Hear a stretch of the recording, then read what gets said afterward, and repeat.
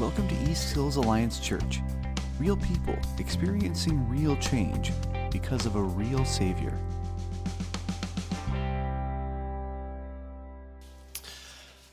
I want to talk a little this morning about a guy in the Bible that you have likely heard about, a guy named David. And even if you have not spent a whole lot of time around the church, you've probably heard of David in the classic David and Goliath story, right? This has become a cultural understanding, if not a biblical one.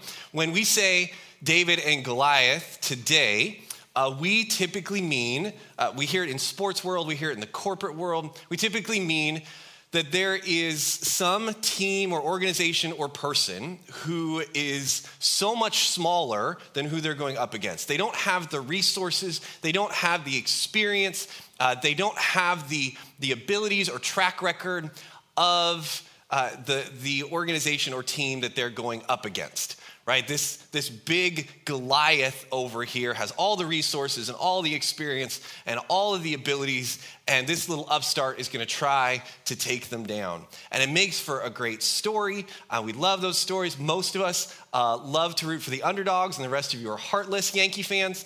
And sorry, I said that out loud. And we love that story. It's not entirely how the biblical account really goes.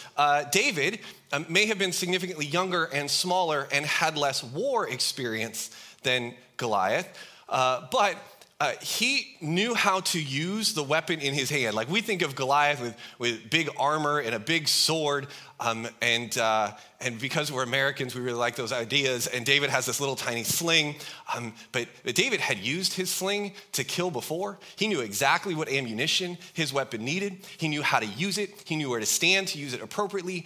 And when he had killed Goliath with his sling, a stone to the head, he then ran up and cut off Goliath's head and held it up like a trophy, and everybody cheered. And that's a little different than the soft and squishy shepherd that we learn about in Sunday school. Other things that we may have missed about the David story. David, by the time he's facing Goliath, had already been anointed king by the prophet Samuel. I'm going to use two S names in this story a lot. There is Samuel and there is Saul. Okay, so Samuel and Saul, different people. Samuel is a prophet who went to King Saul and said, hey, God is done with you and he's moving you aside and he is going to pick a new king. And then Samuel went out and he anointed David to be this new king, which sounds great, but is exceedingly awkward when you're anointed to be the next king of anything, in this case, Israel, but there is still a king of Israel who has no intention of getting out of the way. He likes being king. He would like to stay being king. He has a son that he would like to hand off the kingdom to one day named Jonathan. And so King Saul has no plans of getting out of the way. Samuel has told him, God is moving you out, and he's anointed David, but the only people who know that are Samuel and David and David's family. And so David emerges as this hero with this anointing already on him. Later, he does go on to be a king.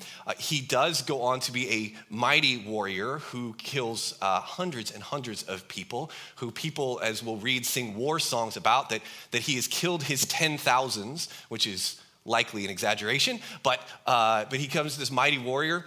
Also, he becomes one of the most famous poets and songwriters in all of human history, penning most of what makes up the book of Psalms. And just to top it all off, he also becomes the architect of Solomon's temple. He doesn't end up building it, his son Solomon does, but it's one of the wonders of the ancient world. So David is warrior, shepherd, king, architect, musician, and he's not remembered in biblical history primarily for any of those things.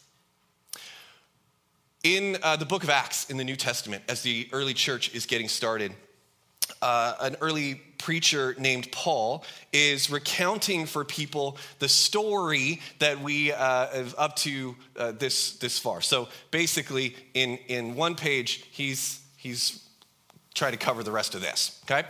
And he mentions David because David is such a key figure in the story. And so in Acts chapter 13, verse 22, Paul recounts David's story this way.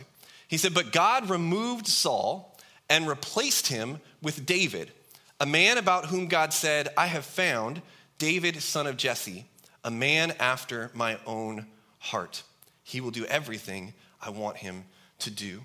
In biblical history, David is remembered as a man after God's heart. When I grew up in church, for whatever reason, I learned the King James phrasing on this, that David is a man after God's own heart. And some of you may have heard it that way as well. And in that phrasing, I imagined it or understood it to be talking about pursuit, that David was going after God's heart. He would go after God. He was pursuing him, and that we should as well. And I think all of that is good and true. To really grasp this concept of what is meant by being a man after man after God's own heart, I don't know that going after is maybe the best capture. I think to best capture the thought, patterned after or modeled after would maybe be more accurate, that David is a man whose heart is patterned after or modeled after God's, that he has a heart like God's. Last week we started talking about God's heart, and we talked about God's goodness. We asked the question, okay, so 80% of people in America say there's some sort of higher power, some sort of God.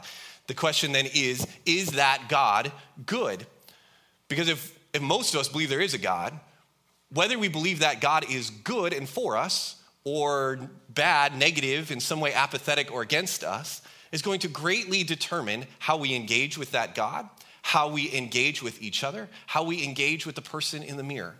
So is God good? And we saw many times, and we're only looking at a fraction of them in Scripture, where God is described as good, where over and over again God's mentioned as being a good God and having good characteristics and a good heart. Okay, so if God is good, and I'm just gonna make an assumption that most of us would like to be good or do good. And I don't mean like Sunday school kid good, like be a good little boy. I mean like we wanna have a good impact on the world around us, on our relationships. We want to do good things. We want to have a good heart. So wouldn't it make sense that if we want to do good, be good, have a good heart, a good impact, that we would then model or pattern our hearts after God's, that we would also want to have a heart like God's. So I want to look at David's story, a man whose heart was like God's, and see what we can learn about how that comes out in his life. Before we get to David's story, though, and we are going to be in 1 Samuel for those who want to follow along, we're going to look at David and Saul's story together, specifically David and King Saul. And that's the last half, basically, of 1 Samuel. So we'll do a lot of skipping around, only cover a little bit, but I encourage you to read the whole story at the end of 1 Samuel. David has a fascinating story. There's a reason so many stories are told about him and why stories like David and Goliath last. But before we dive into David's story, I want to look at what does it mean that we would pattern our hearts after God? How would we go about doing that? What are the things that are necessary to pattern our heart after God's heart? How do we establish that kind of patterning? And I want to be a little bit careful because patterns can sometimes make us think of formulas. Like if I just learn that A, God, plus B, situation equals C, outcome, then I will know the pattern, excuse me, and I can get it all figured out. I'll have all the right answers. And that's not actually what we're talking about at all. So the very first thing that we would need to do to be able to pattern our heart after God's own heart is to know God's heart. We have to know the heart that we are trying to pattern after. And again, God is not a formula to be figured out. He's not a textbook to be examined and torn apart and figure out all the right answers. God is a being who invites us into relationship. There's a being that if we believe this God is good, we can trust and get to know in a deep and meaningful relationship. There is truth to discover in Scripture, and we should do that. There is also a God to talk to and hear from, a God to be in a relationship with. The God of the universe, that all-powerful, all-knowing, made creation God, thank you, sir. He invites us to be in relationship with him. And that's absolutely astounding. And I think if we're around church too long, we lose how astounding that is. God invites us to be in relationship with him. He wants us to get to know his heart, not just know about him or know some cool facts, but really know him, to learn the pattern of his heart. And then once we have learned the pattern, this story keeps coming to mind for me that I read recently from an author named Henry Nouwen in a book called The Return of the Prodigal Son, which was recommended to me by like 16 people before I finally read it. So I will be one to recommend it to you. It is a very good book, The Return of the Prodigal Son by Henry Nouwen. And in there, he tells what initially feels like a very sappy story about how we are called as Christians, and especially those of us who speak into other people's lives in any way. He said, what God invites us to do is to come and lean against his chest and listen to the beat of his heart and tell other people what we hear. I think there's a beautiful picture of what God invites us into, to come and be at rest and hear the beat of his heart and then tell other people what we hear. We need to get to know God's heart, his motivations, his drives, his loves, what causes him to love and feel loved, and then we go and pattern our lives after that. And so if we're going to be people with a heart like God's, if we're going to pattern our lives after God's heart, we not only need to know God's heart and know that pattern, but then we have to have dedication to the pattern. We have to dedicate ourselves to following that pattern. In the same way that if you think about somebody that you really, really respect, a mentor or a parent, I have a friend and mentor who's a few years ahead of me in his career, who's a few years ahead of me in parenting his girls.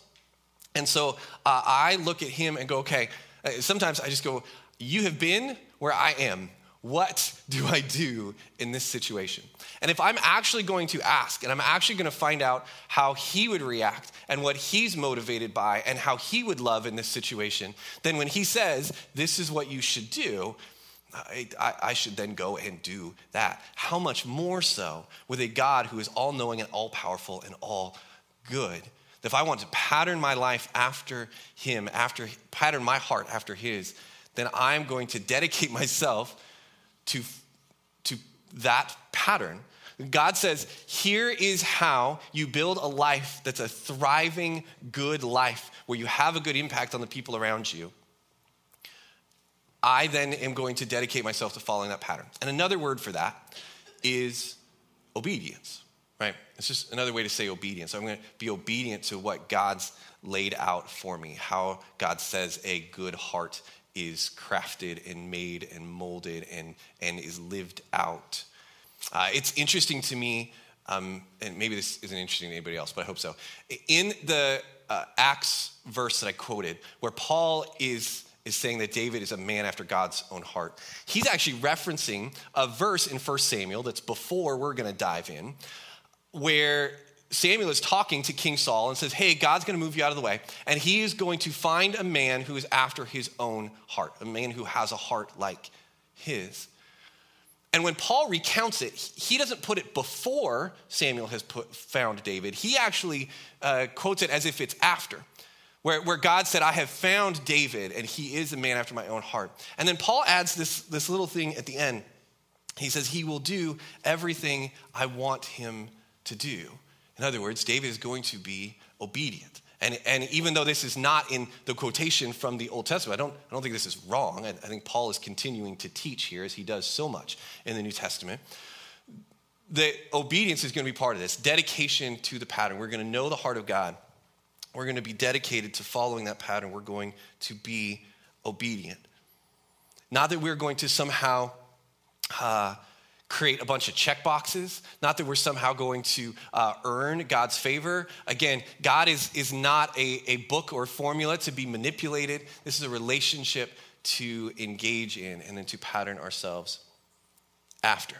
So let's dive into David's story in 1 Samuel. And I wanted to cover the how do we pattern ourselves after God and after his heart first, because that's not going to be in the things that we read. As we read David's story, we can see these things show up in his life, his obedience, his getting to know God. If you read the Psalms that he wrote, it is all over the place. Him crying out to God, him talking about the truth of who God is, what he has learned, sharing his anger and some, frankly, really terrible theology in places about what he wants God to do and what he thinks God should do or is doing. As God pours out his heart in this very as David pours out his heart in this very personal relationship with God, we get to see that he is getting to know God's heart and he is dedicating himself to obedience over and over again. I then want to look at this story and how does this play out in David's life? What will it look like if we have a heart like God's? How will that engage our relationships and our decisions? And I think it is easiest to see in David's relationship with Saul. So we're going to pick it up right after, or fairly soon after, David has killed Goliath and the Israelites have stormed the Philistine army that Goliath was the big fighter for. And they've won their battles and they're coming back and they're having their victory parade. So that's where we pick this up in 1 Samuel 18, verse 6.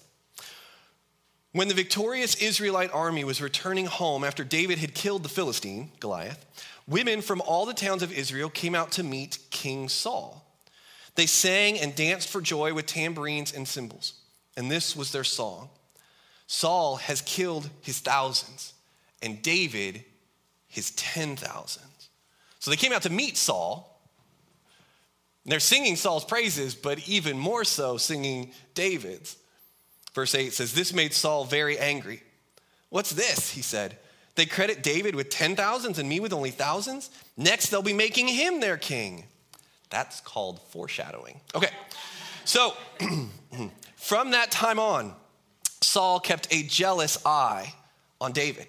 The very next day, a tormenting spirit from God overwhelmed Saul, and he began to rave in his house like a madman. David was playing the harp as he did each day, but Saul had a spear in his hand and suddenly hurled it at David, intending to pin him to the wall. But David escaped him twice. Saul was then afraid of David, for the Lord was with David and had turned away from Saul. So make sure we capture the picture. Saul is getting jealous of David. He's going a little crazy. David is there playing his Yanni or Kenny G or whatever he's playing on the harp, just trying to keep everybody calm. Right? We're just trying to calm the raving madman on the other side of the room. And Saul has a spear in his hand, and he suddenly flings it at David. And it says he actually did this twice. I read this book recently, A Tale of Three Kings by a guy named Gene Edwards. This book was given to me by Pastor Jesse. And it's not a Christmas book. It's not about those three kings. This is about Saul and David's son Absalom, and how they interact with each other. And it's a fascinating read. I'm not sure I fully agree with every bit of theology in it, but it's a fascinating read, and a really good story. And he asks a question in here that I hadn't paused to think about in this story. So we're going to take a pause while I take a drink of water to think about this question.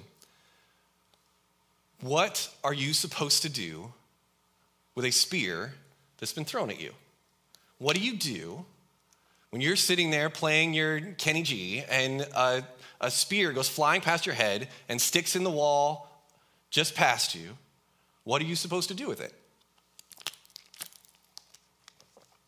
You're supposed to pick it up and throw it back.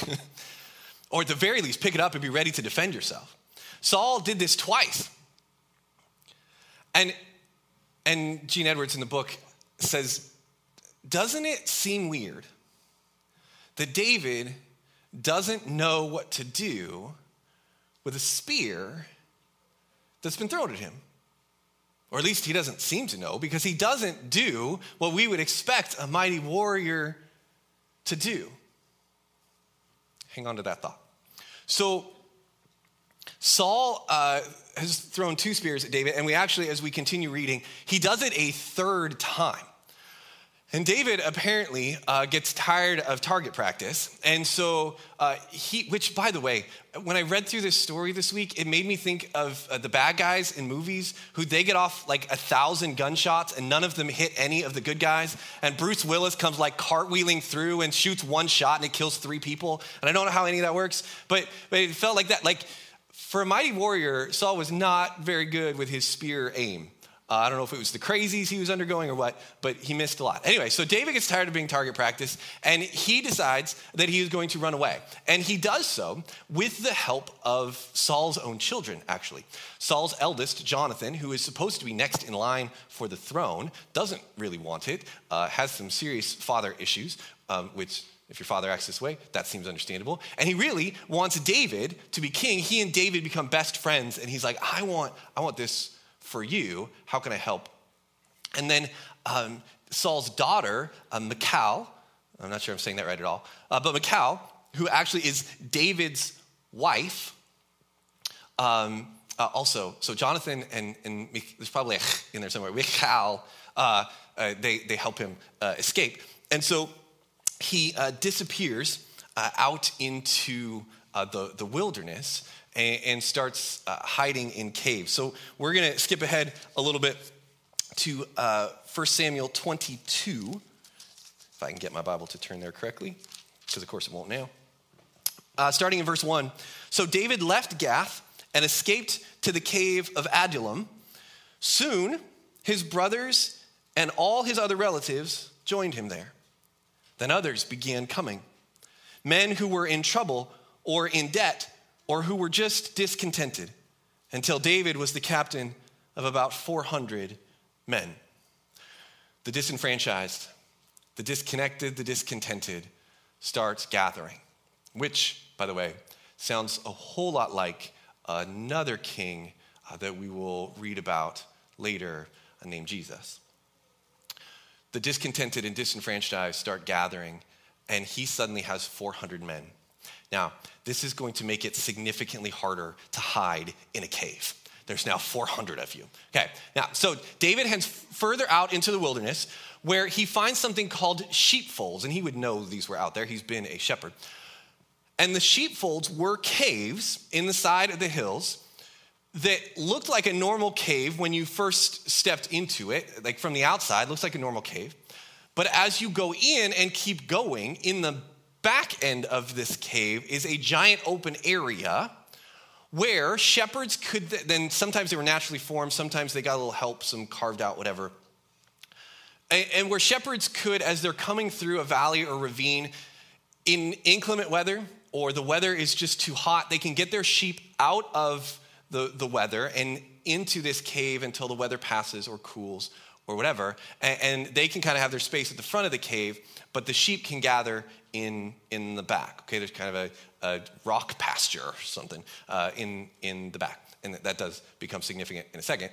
Specifically, it's very helpful to David because now instead of him and his 400 guys hiding scrunched in like 40 caves, now they can hide in 2 or 3 and kind of fit themselves into these sheepfold areas. Okay, so he heads further out, and Saul decides to give chase. So moving to 1 Samuel 24, starting in verse 2. So Saul chose 3,000 elite troops from all Israel and went to search for David and his men near the rocks of the wild goats. Okay, David has 400 disenfranchised, discontented people. Saul has 3,000 elite troops. Stage is set.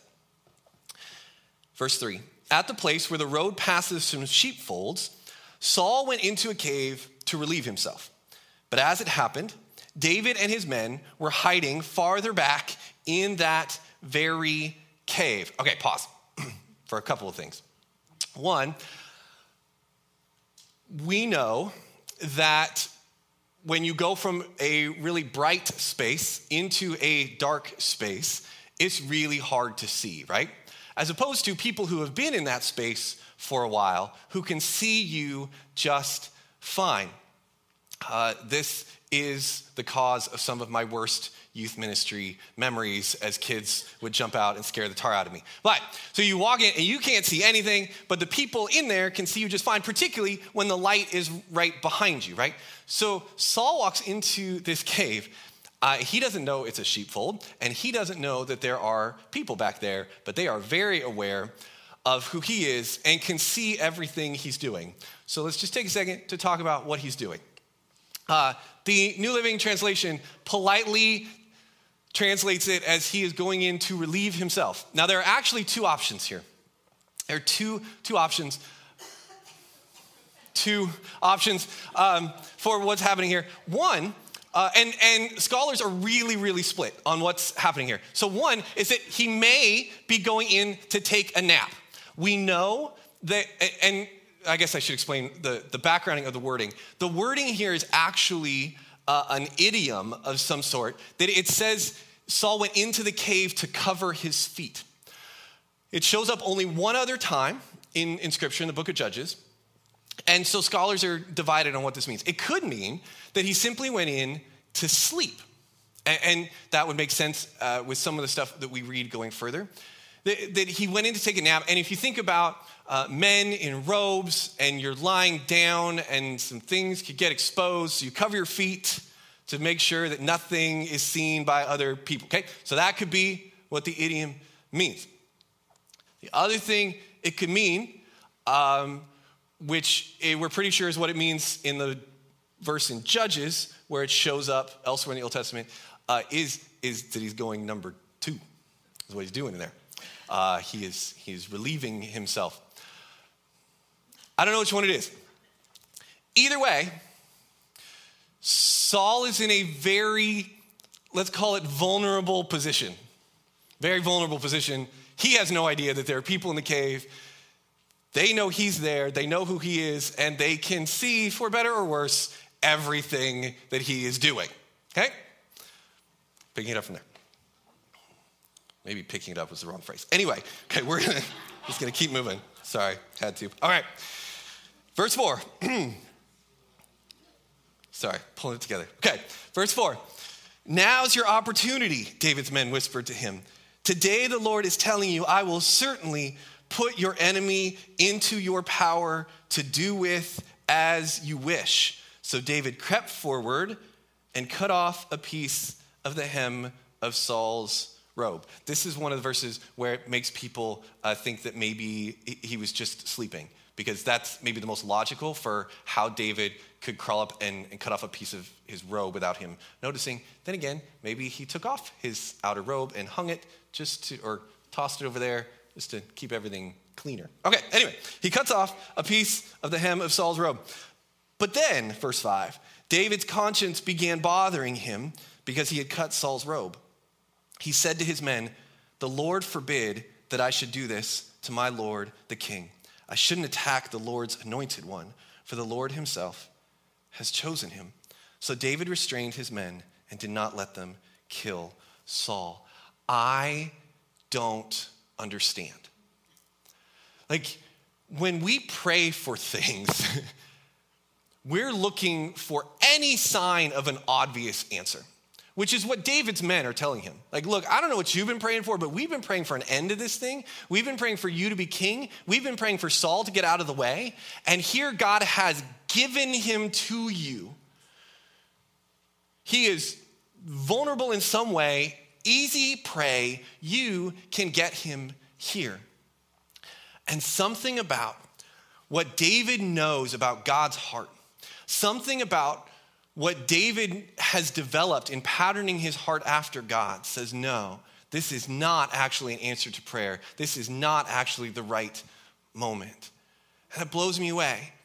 If I'm in David's shoes, this sure looks like an answered prayer to me. Now, I don't know if I could then walk up and kill Saul, because I've never killed anybody before, and I don't know if I'm capable. That is not David's issue. He has killed plenty before. killing another, and certainly the person who is making his life miserable, should not be that difficult. And yet he is aware of something in his heart and in the heart of God that says, no, this is not it. Something in how he has gotten to know God says, yeah, this is not the time. So the story continues. The end of verse 7. After Saul had left the cave and gone on his way, David came out and shouted after him, "My lord the king." And when Saul looked around, David bowed low before him. Then he shouted to Saul, "Why do you listen to the people who say I'm trying to harm you? This very day you can see with your own eyes it isn't true. For the Lord placed you at my mercy back there in the cave. Some of my men told me to kill you, but I spared you. For I said, I will never harm the king. He is the Lord's anointed one." I mean, David is the Lord's anointed one, and he knows it. There's something about the sacredness of who Saul is and what the mantle God has placed on him that David says, no, I can't. Verse 11, "Look, my father, at what I have in my hand. It's a piece of the hem of your robe. I cut it off, but I didn't kill you. This proves that I'm not trying to harm you and that I have not sinned against you, even though you have been hunting for me to kill me. May the Lord judge between us. Perhaps the Lord will punish you for what you are trying to do to me, but I will never harm you. As that old proverb says, from evil people come evil deeds. So you can be sure I will never harm you." In other words, David is saying, I am choosing to be good, to reflect the good heart of God. So what do we learn from David about what it looks like to live a life where our heart is patterned after God? What things are going to be true of us and show up in our lives? I think the first one is that we value the sacred. We value the sacred. And when I use this word sacred, I'm using it very intentionally and perhaps a little broadly. We want to value the sacred. We want to value the opportunities that God gives us.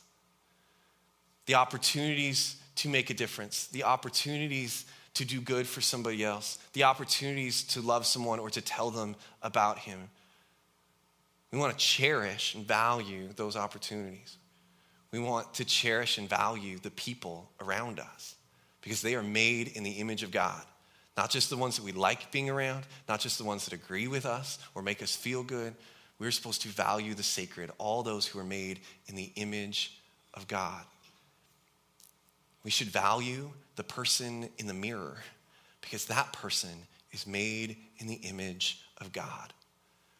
We should value the opportunity God gives us to be in relationship with him, to talk to him, to hear from him, that God would open himself to us in that way and allow us to be in relationship. We should value the sacredness of that.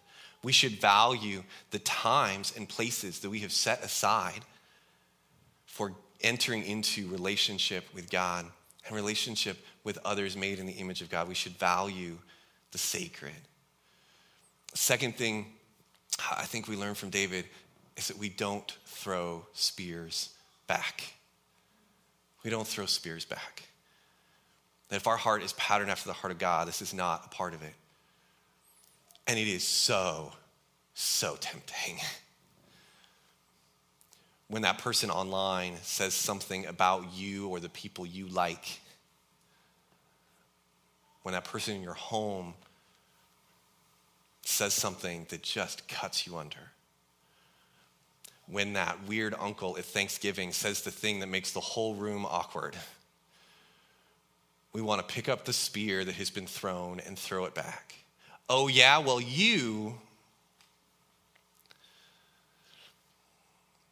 we don't throw spears back. Jesus said it this way in Matthew chapter 5, verse 39. He said, "But I say, do not resist an evil person. If someone slaps you on the right cheek, offer the other cheek also." And we have spent a lot of time in the last 2,000 years trying to make Jesus' words mean something else. Trying to make it so that we can go, that's not really what he meant. And if you look at the original language, where it says turn the other cheek, It actually says, turn the other cheek. There's no hidden message or meaning here. Now, I do want to be clear that I am not talking about abusive situations and relationships. David ran away, and that was the good, God-approved thing to do. David got out of there. But for most of us, when we get slapped, we want to slap back. When we have a spear thrown at us, we want to pick it up and hurl it back with all the force we can muster. When somebody hurts us, we want to make sure they hurt. When we are patterning our hearts after God's heart as revealed in Jesus, we don't throw the spear back. We turn the other cheek. And the third thing I think we learn from David is to be patient. The part of patterning our heart after God's heart, to have a heart like God's, is to be patient. David did not push the situation. He waited for God to act. And I don't know how he knew in that cave, in that sheepfold, that this was not the moment. But he knew, he didn't push it, and he didn't rush it.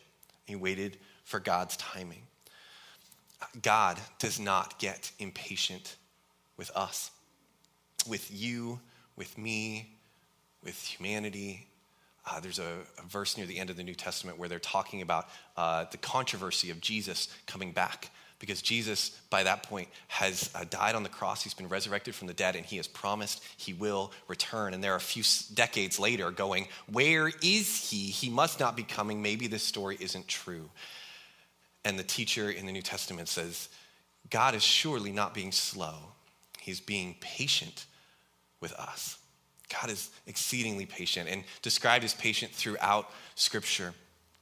Being patient, being slow to anger, the good King James word for patient, long-suffering.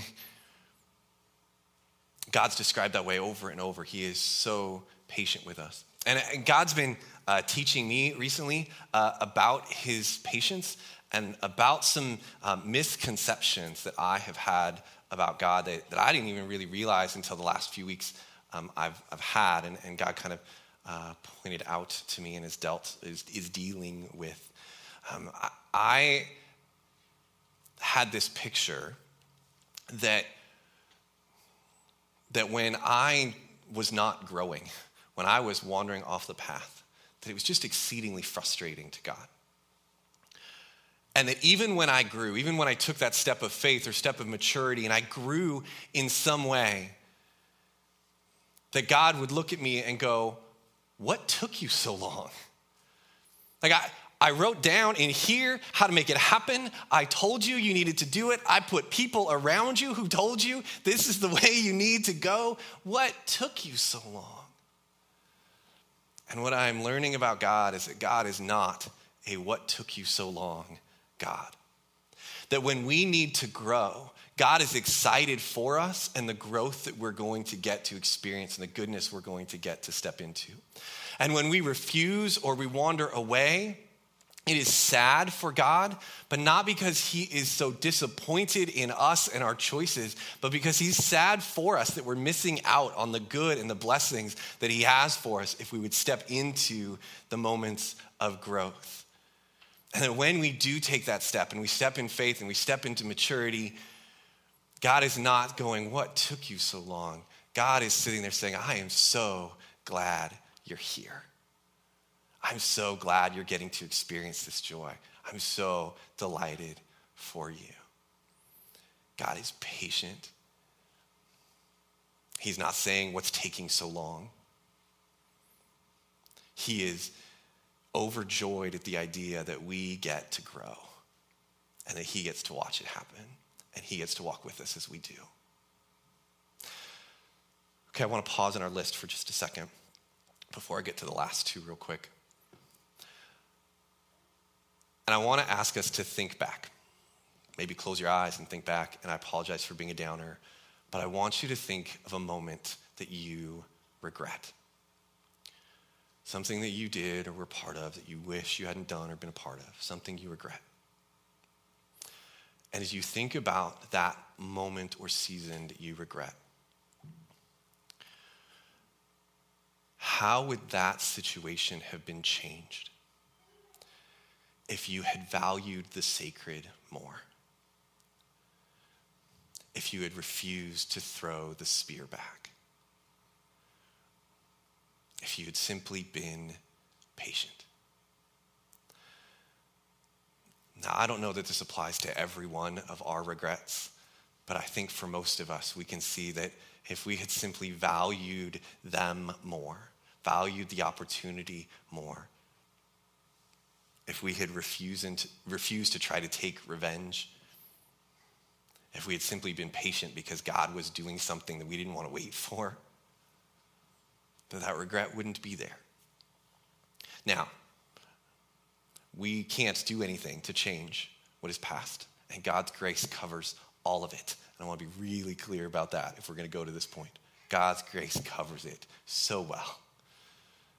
But we can learn from what did or did not go well before to look around and say, okay, how do I live with fewer regrets? How do I value the sacred in my life and relationships today? How do I choose to let the spears just lie there? How do I choose to be more patient with what God may be up to? And look at the trajectory of our life to look forward and go, okay, as I value the sacred, as I refuse revenge and let the spear sit there, as I am more patient with others and myself and with God, how does that increase and grow the trajectory of my life and my relationships moving forward? We value the sacred. We don't throw spears back, and we choose to be patient as we pattern our hearts after God. A couple more quick things that I think show up in David's life that I want to make sure we touch on because it patterns our hearts after God. One is there does come a day at the very end of the book of 1 Samuel where Saul and his son Jonathan are killed in battle. And so 2 Samuel opens with a messenger bringing this news to David, and he is so excited. Hey, David, guess what? Saul is dead and Jonathan is dead. The two who are in the way of you being on the throne are gone. It is yours now. You get to be king. And the messenger is so excited, he actually inserts himself in this story, even though he wasn't anywhere near the story, and nobody actually killed Saul. He fell on his own sword. He says, I killed Saul for you, David. Aren't you so happy with me? And David actually has him killed. He's like, actually, you were not patient and you did not wait for God to act. And so the guy's bragging and lying totally backfired on him. But this still should be a moment of incredible celebration for David and for his guys. That Saul is dead and Jonathan is dead. David is going to take the throne. The day we've been waiting for is here. It is time to throw a party. And David goes off and he weeps and he mourns. And I think part of how we pattern our hearts after God is we mourn deeply. And I don't know if we think of God doing this enough. But when the sacred is violated,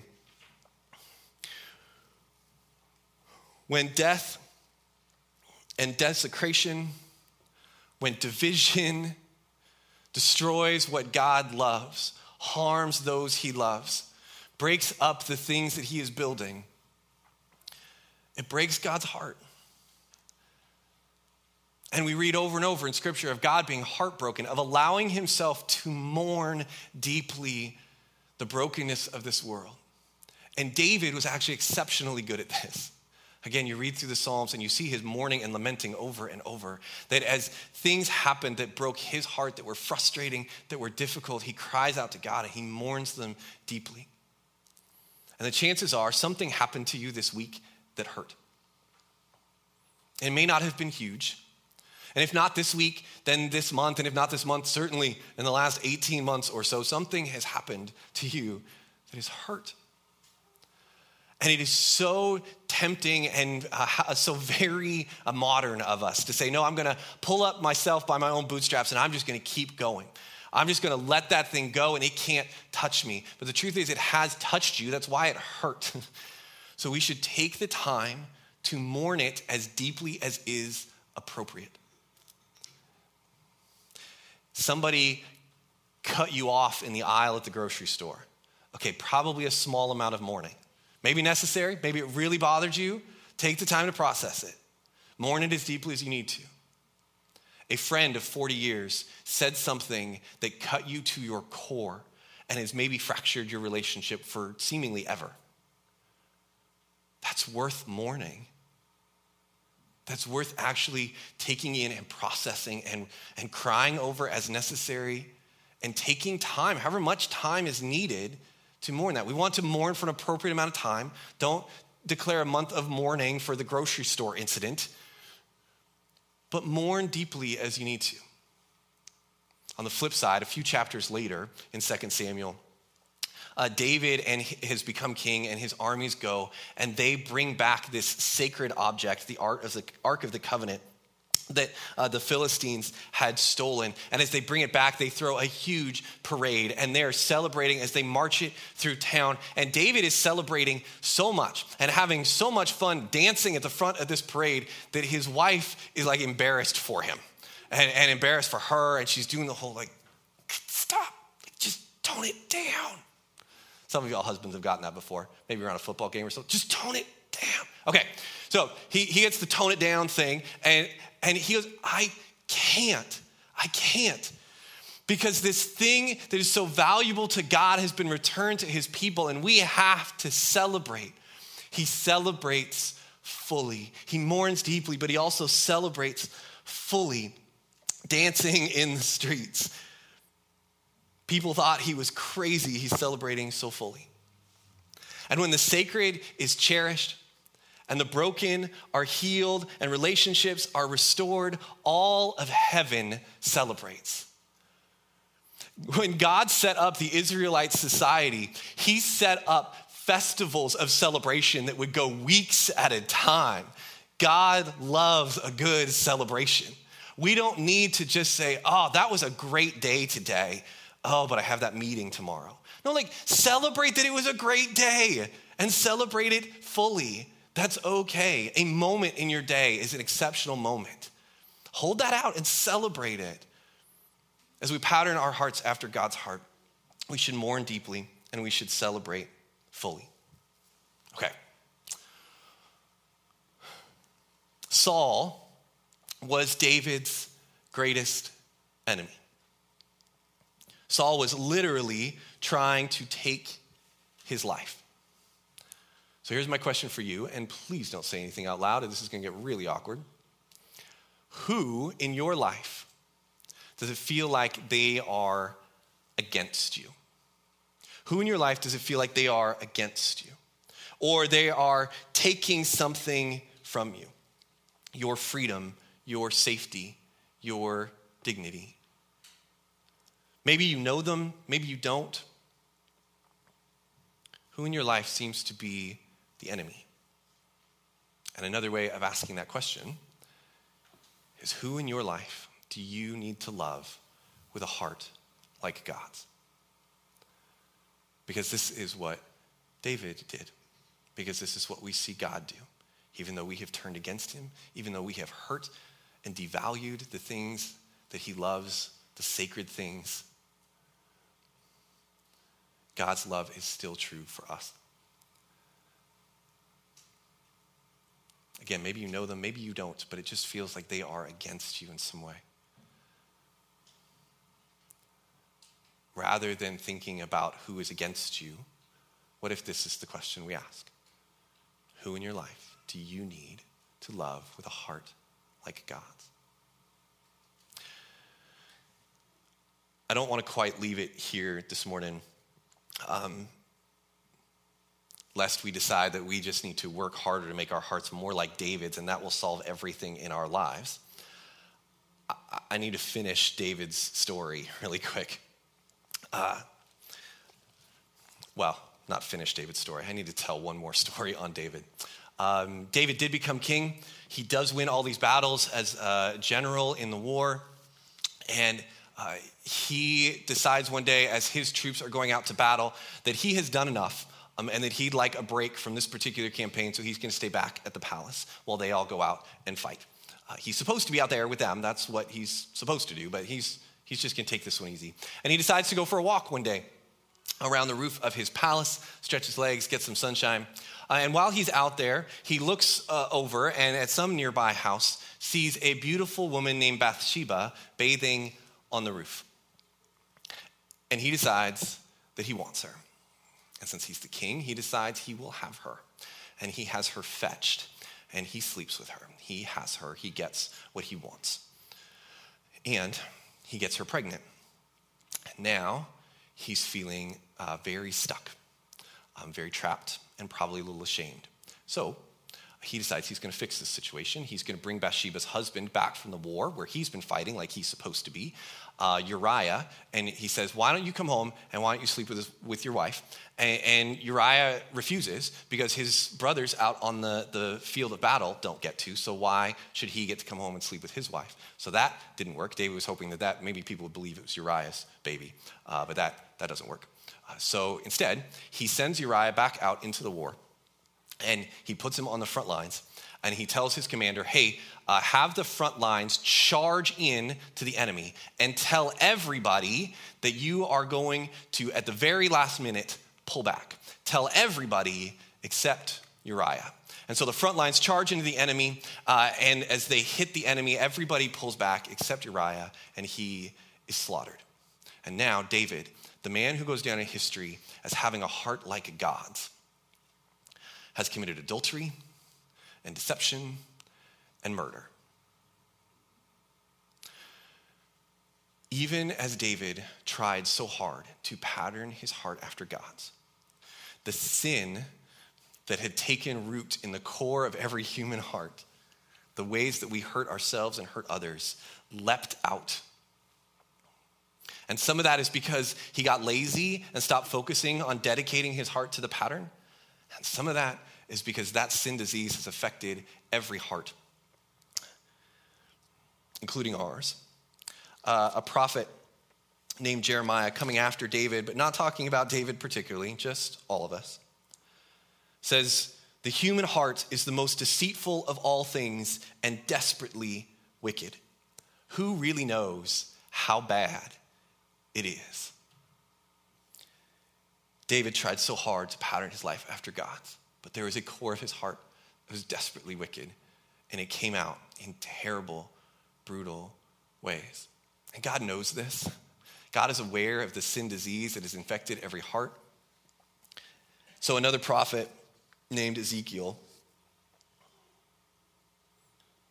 said it this way in Ezekiel chapter 36. This is God's promise. He said, and I will give you a new heart, and I will put a new spirit in you. I will take out your stony, stubborn heart and give you a tender, responsive heart. We are all in need of a new heart. We all need a new heart. So the question is, how does God go about giving us a new heart? That is where we will pick it up next week. Let me pray for us as the worship team comes up. Father God, we thank you for your grace, for all the ways that our wickedness creeps out. Thank you that your grace covers our sin and our regrets, that through Jesus' death on the cross, through you being willing to give up everything, no matter what it cost you, to meet our deepest needs for forgiveness, deepest needs to be loved, to be at peace, that we can have those needs met, that you give us a new heart and a new spirit. God, would you pull us in deeper into relationship with you this week, that we might hear your heartbeat, that we might know what drives your heart, what motivates you, what pours love in and out of you, and then we would be able to go and do likewise. Love those around us with your love, reflecting your heart. How would you teach us how to be more like you? How to have more of your character and love? We pray all these things in Jesus' name. Amen. Thank you for checking out our podcast. Find out more or connect online at easthillsalliance.org.